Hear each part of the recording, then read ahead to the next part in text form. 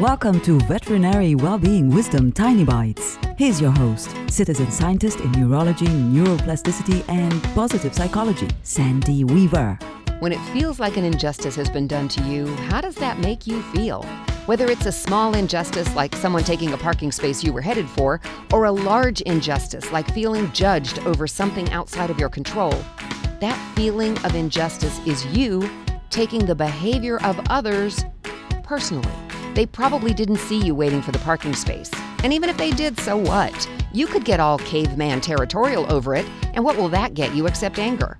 Make yourself feel better. Let it go.